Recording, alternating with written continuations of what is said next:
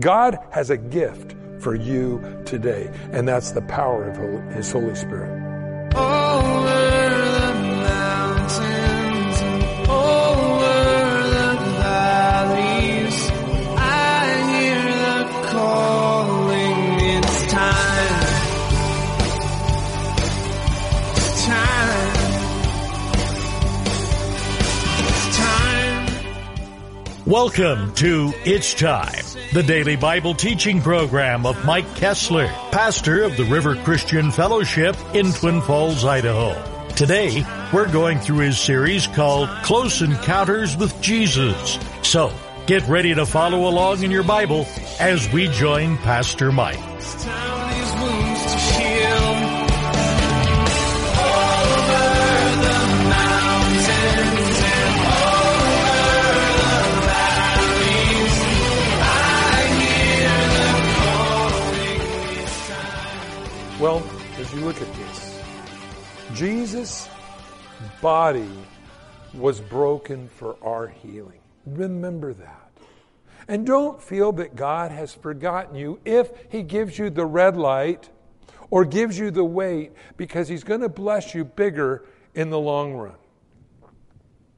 And He said to them, "These are the words that I spoke to you while I was still with you, that all things must be fulfilled which are written in the law of Moses and the prophets and the Psalms concerning me."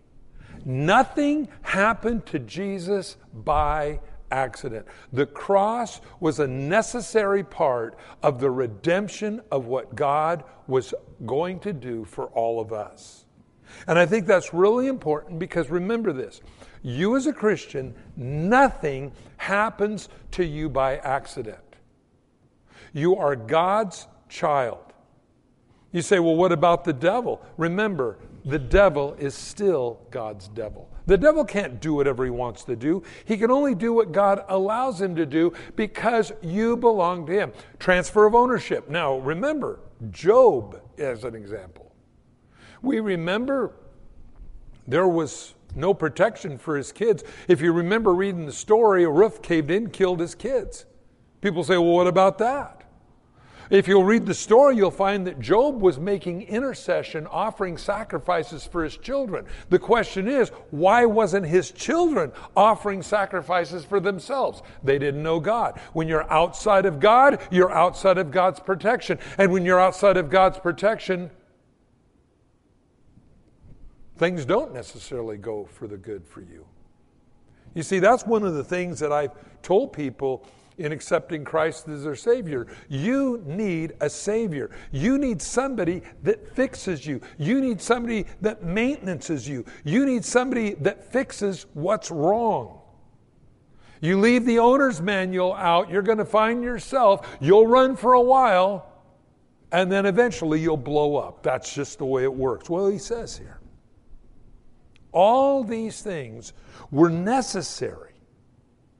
Now notice verse 45, and he opened their understanding that they might comprehend the Scripture. I pray to God that's what happens to all of you when you come here on Sunday morning.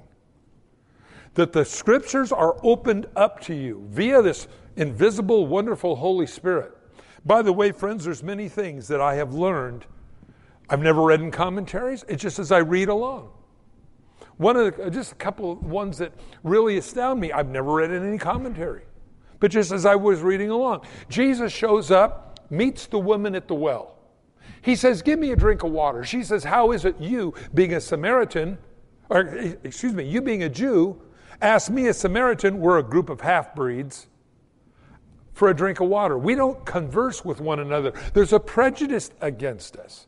But Jesus doesn't care about prejudice. He asked the woman at the well, a Samaritan, for a drink of water. And she says, furthermore, the well is deep and you have nothing to draw with, let alone anything to drink out of. You know what Jesus was saying? I'm going to drink out of your cup. Never read that in any commentary. That's just something God showed me. I'm going to drink out of your cup. I'm going to drink out of your bucket you're pulling up with. Now remember, associating with a Samaritan If you, as a good Jewish person, was downtown and you were walking and your coat flipped open and hit a Samaritan, you'd need to go seek the priest for forgiveness. You defiled yourself. Jesus is saying, I'm willing to not only draw with your well, I'm willing to drink out of the same cup you drank out of. Wow. God opens our understanding when we read His Word. God will do it in a church service. God will sometimes do it in a song. God will sometimes do it with a friend that's a Christian. Sometimes an event of life.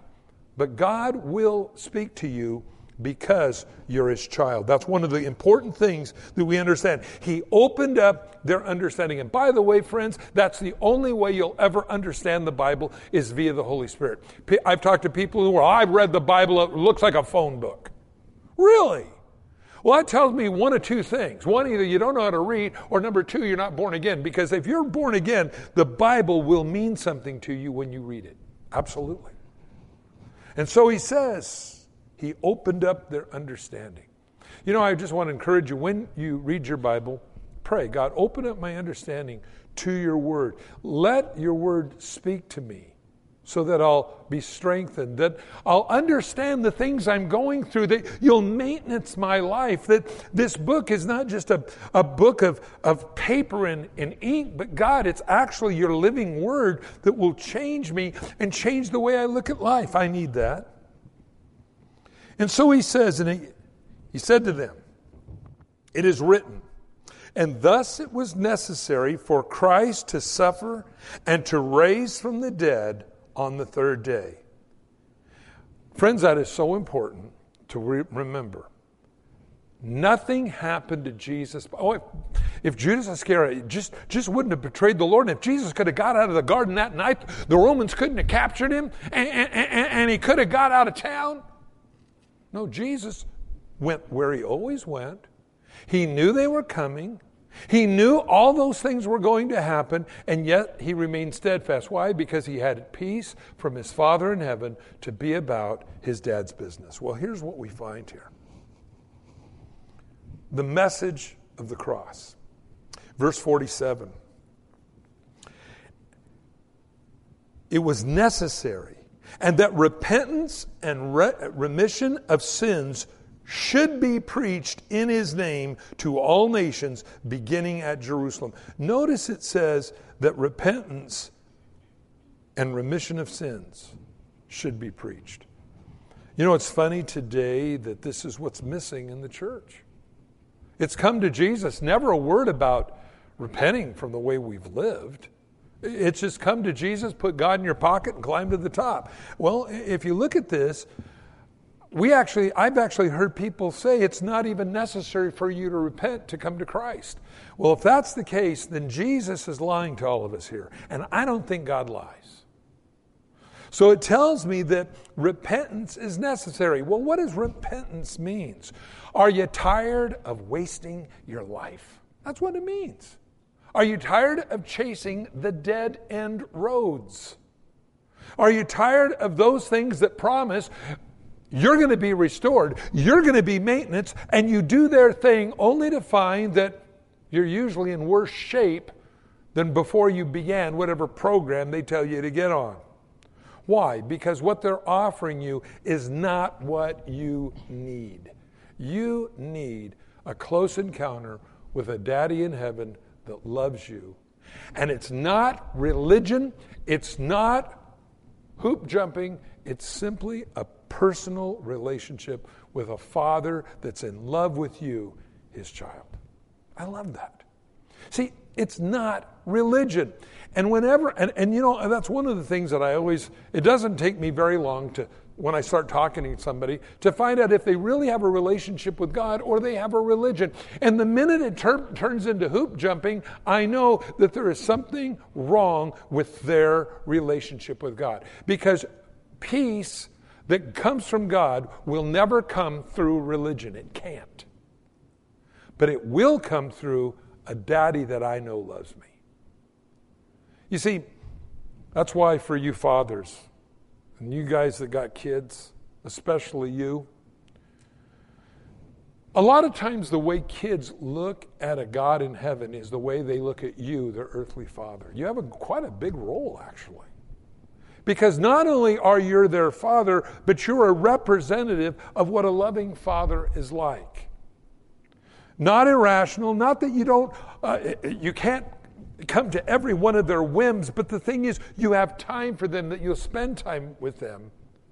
And you're not always angry with them. And I remember when I was a little boy, I remember crawling up in my daddy's lap, and there was not a better place on earth to be than there. It really didn't matter what anything was, because I knew he'd take care of it. My dad wasn't perfect, but I'll tell you, pretty close to it. I've shared this story before, but I remember I left my tricycle behind my mom and dad's car. They say now in safety classes that you should walk around your car before you get in your car to back up, especially if you have kids, because you might find dogs, cats, trikes, all kinds of stuff back there. And I remember my mom put it in reverse, and I heard, and she didn't know what it was, but I did. And she got out, and my trike was mangled all up, and I was sick. And I was, first of all, scared that my dad was going to kill me.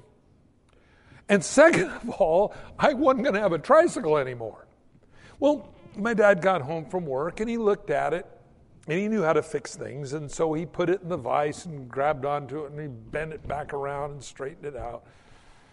And I was amazed. Dad could do anything. Dad could do anything. And the jump between an earthly father and a heavenly father was a pretty easy thing when you had a great earthly father. Dads, I just want to encourage you, by the way, be that. You might say, well, Mike, I never knew my father. My dad left me when we were 2. Or I never ever knew my dad at all. I've got some great news for you. You got a Father in heaven that loves you, that's the great restorer, and show you what it's like, that you would have a role model in your quest, in your life to be a dad. You're going to have a Father in heaven that gives you the wisdom and the unction and the understanding on how to be that kind of a dad. Not a better place to be. You know, when Jesus says peace to you, I really believe that that's not a light statement. I believe that's where God wants us to live. Let me just share this with you. If your personal life is so in turmoil because we are unwilling to surrender to God those areas of our life that God says we need to repent from, as we're reading right here, we miss then the big battle. In other words, most of our battles for the Christian church today are focused upon themselves and, I'm trying to kick the nicotine, Meanwhile, it's like Daddy steps and says, step back and get the big picture. And we realize that the whole world is in turmoil. The whole world is lost. But unfortunately, I become so involved in my own personal crises that I can't deal with anybody outside because all my efforts are focused upon myself and trying to just get me to function another day.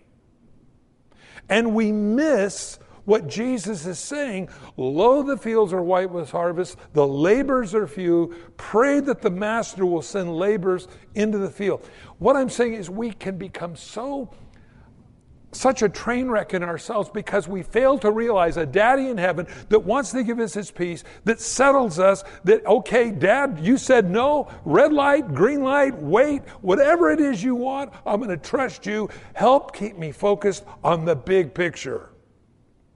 And that's what's happening, I think, so often in the world today. And in the Christian world, we have a big lost world that needs Jesus. We have a big lost world that can't find its way. We have a big lost world that has lost the owner's manual on their life.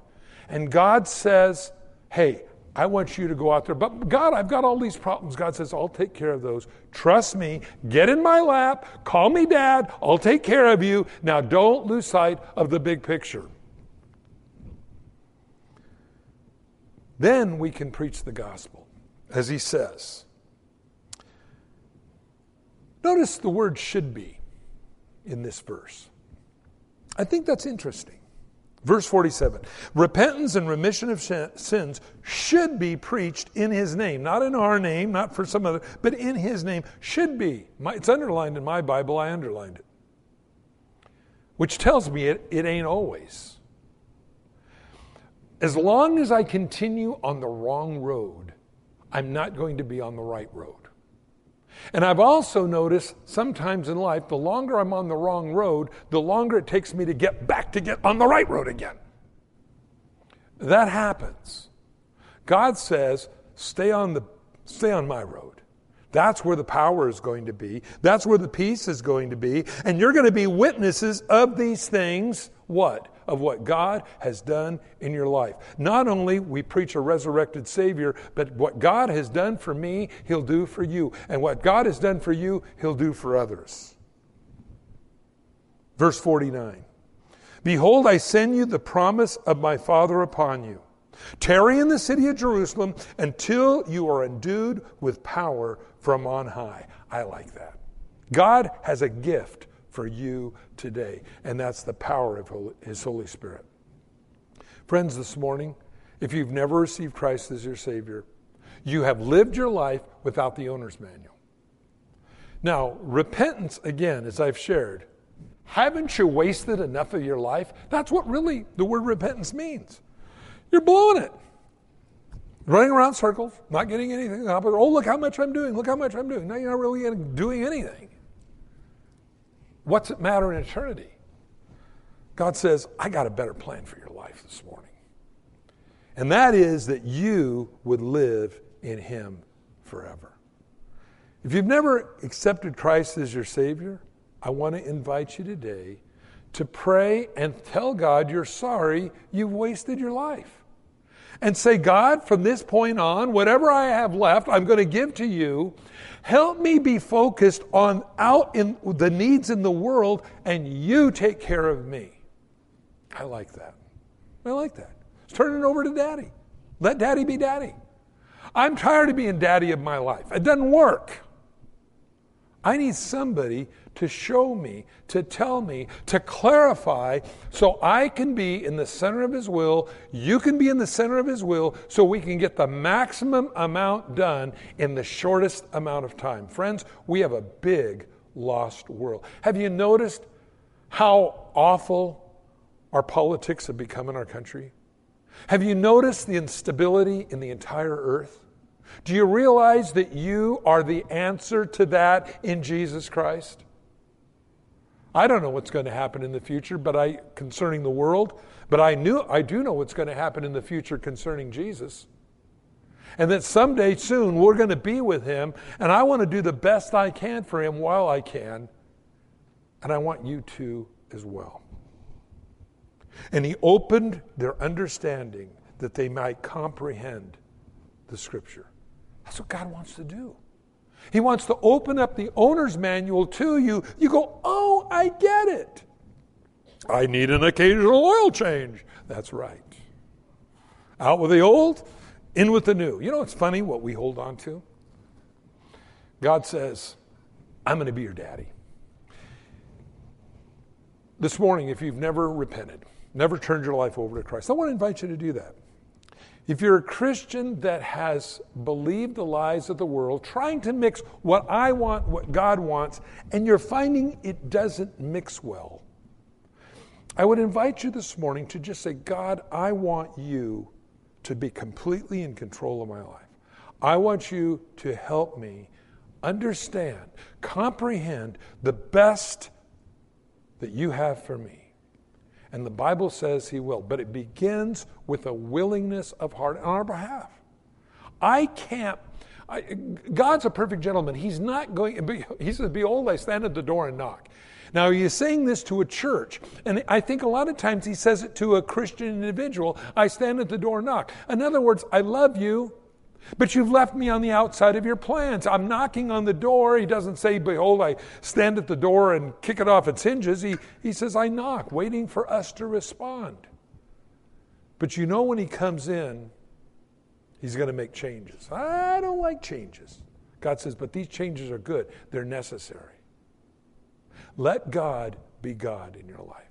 If you're a Christian this morning and you believe the lie, you've become so tied up in your own world, you can't see why God saved us because we have a big lost world out here. I want to just invite you, let Daddy be Daddy. Let God open the scriptures up to you. Let him refresh your memory on why we have the Bible, the owner's manual, so that you'll walk in his love. If you've never received Christ as your Savior, we're going to pray right now. And you can ask God to come in your life. If you're a Christian, you can say, Lord, I'm sorry. I let things of this world kind of crowd you out. I'm sorry. The Bible says God will restore us and bless us and heal us. And so if you need to pray, let's pray right now. Father, I come to you in Jesus' name. And I invite you into my life. And I'm sorry I've left you out of my life. And so from this day forward, I commit my heart to you. So open up my eyes. Cause me to comprehend what you want to do in my life. And from this day forward, fill me with your Holy Spirit. That promise from the Father that you will help me each day. Empower me to be about your business. And so I commit my life into your hands. Make me the best I can be for you. Help me repent of my foolish ways, God, and trust you every day that I'll have that peace that comes only from you. In Jesus' name, amen. You prayed that. Welcome to God's family. If you're a Christian and you prayed that, welcome to a restored you. You know, it's funny, you see all these self-help things on television. 7 steps to have a positive attitude. First thing you do when you get up in the morning, you smile. When you go and you wash your teeth and you're looking in the mirror, number 2, you smile. Number 3, when you get out in your car, you smile. Number 4, when that guy cuts you off in the red light, you smile. Number 6, when you go into that office, you smile. And when you come out of that office and you're walking down the sidewalk with your one-way ticket to Hawaii, you smile. That's really funny. A lot of people think. But God just says, I love you. Let me bless you. Let me heal you. This morning, if you prayed that, welcome to God's family. Welcome home if you're a Christian that's began to believe the lie of the world that if it's not about you, you're never going to be happy. Hey, you're never going to be happy unless it's about him. Father, for every person that prayed today, we just ask you, God, that your Holy Spirit would once again do a brand new work in our lives. And so, God, as we take this time to pray for one another, may you be about that best part of our life, that we can truly look to you each and every day and know we have your peace upon us. In Jesus' name, amen. Thanks for joining us on It's Time, as Pastor Mike teaches verse by verse through the Bible. If you've missed a program or would like to catch up, you can do so by getting it from the It's Time podcast in the iTunes Store, or by downloading it from the It's Time website at theriverchristianfellowship.com. On behalf of Pastor Mike and the rest of us here at the River Christian Fellowship, thanks for listening, And tune in next time for It's Time.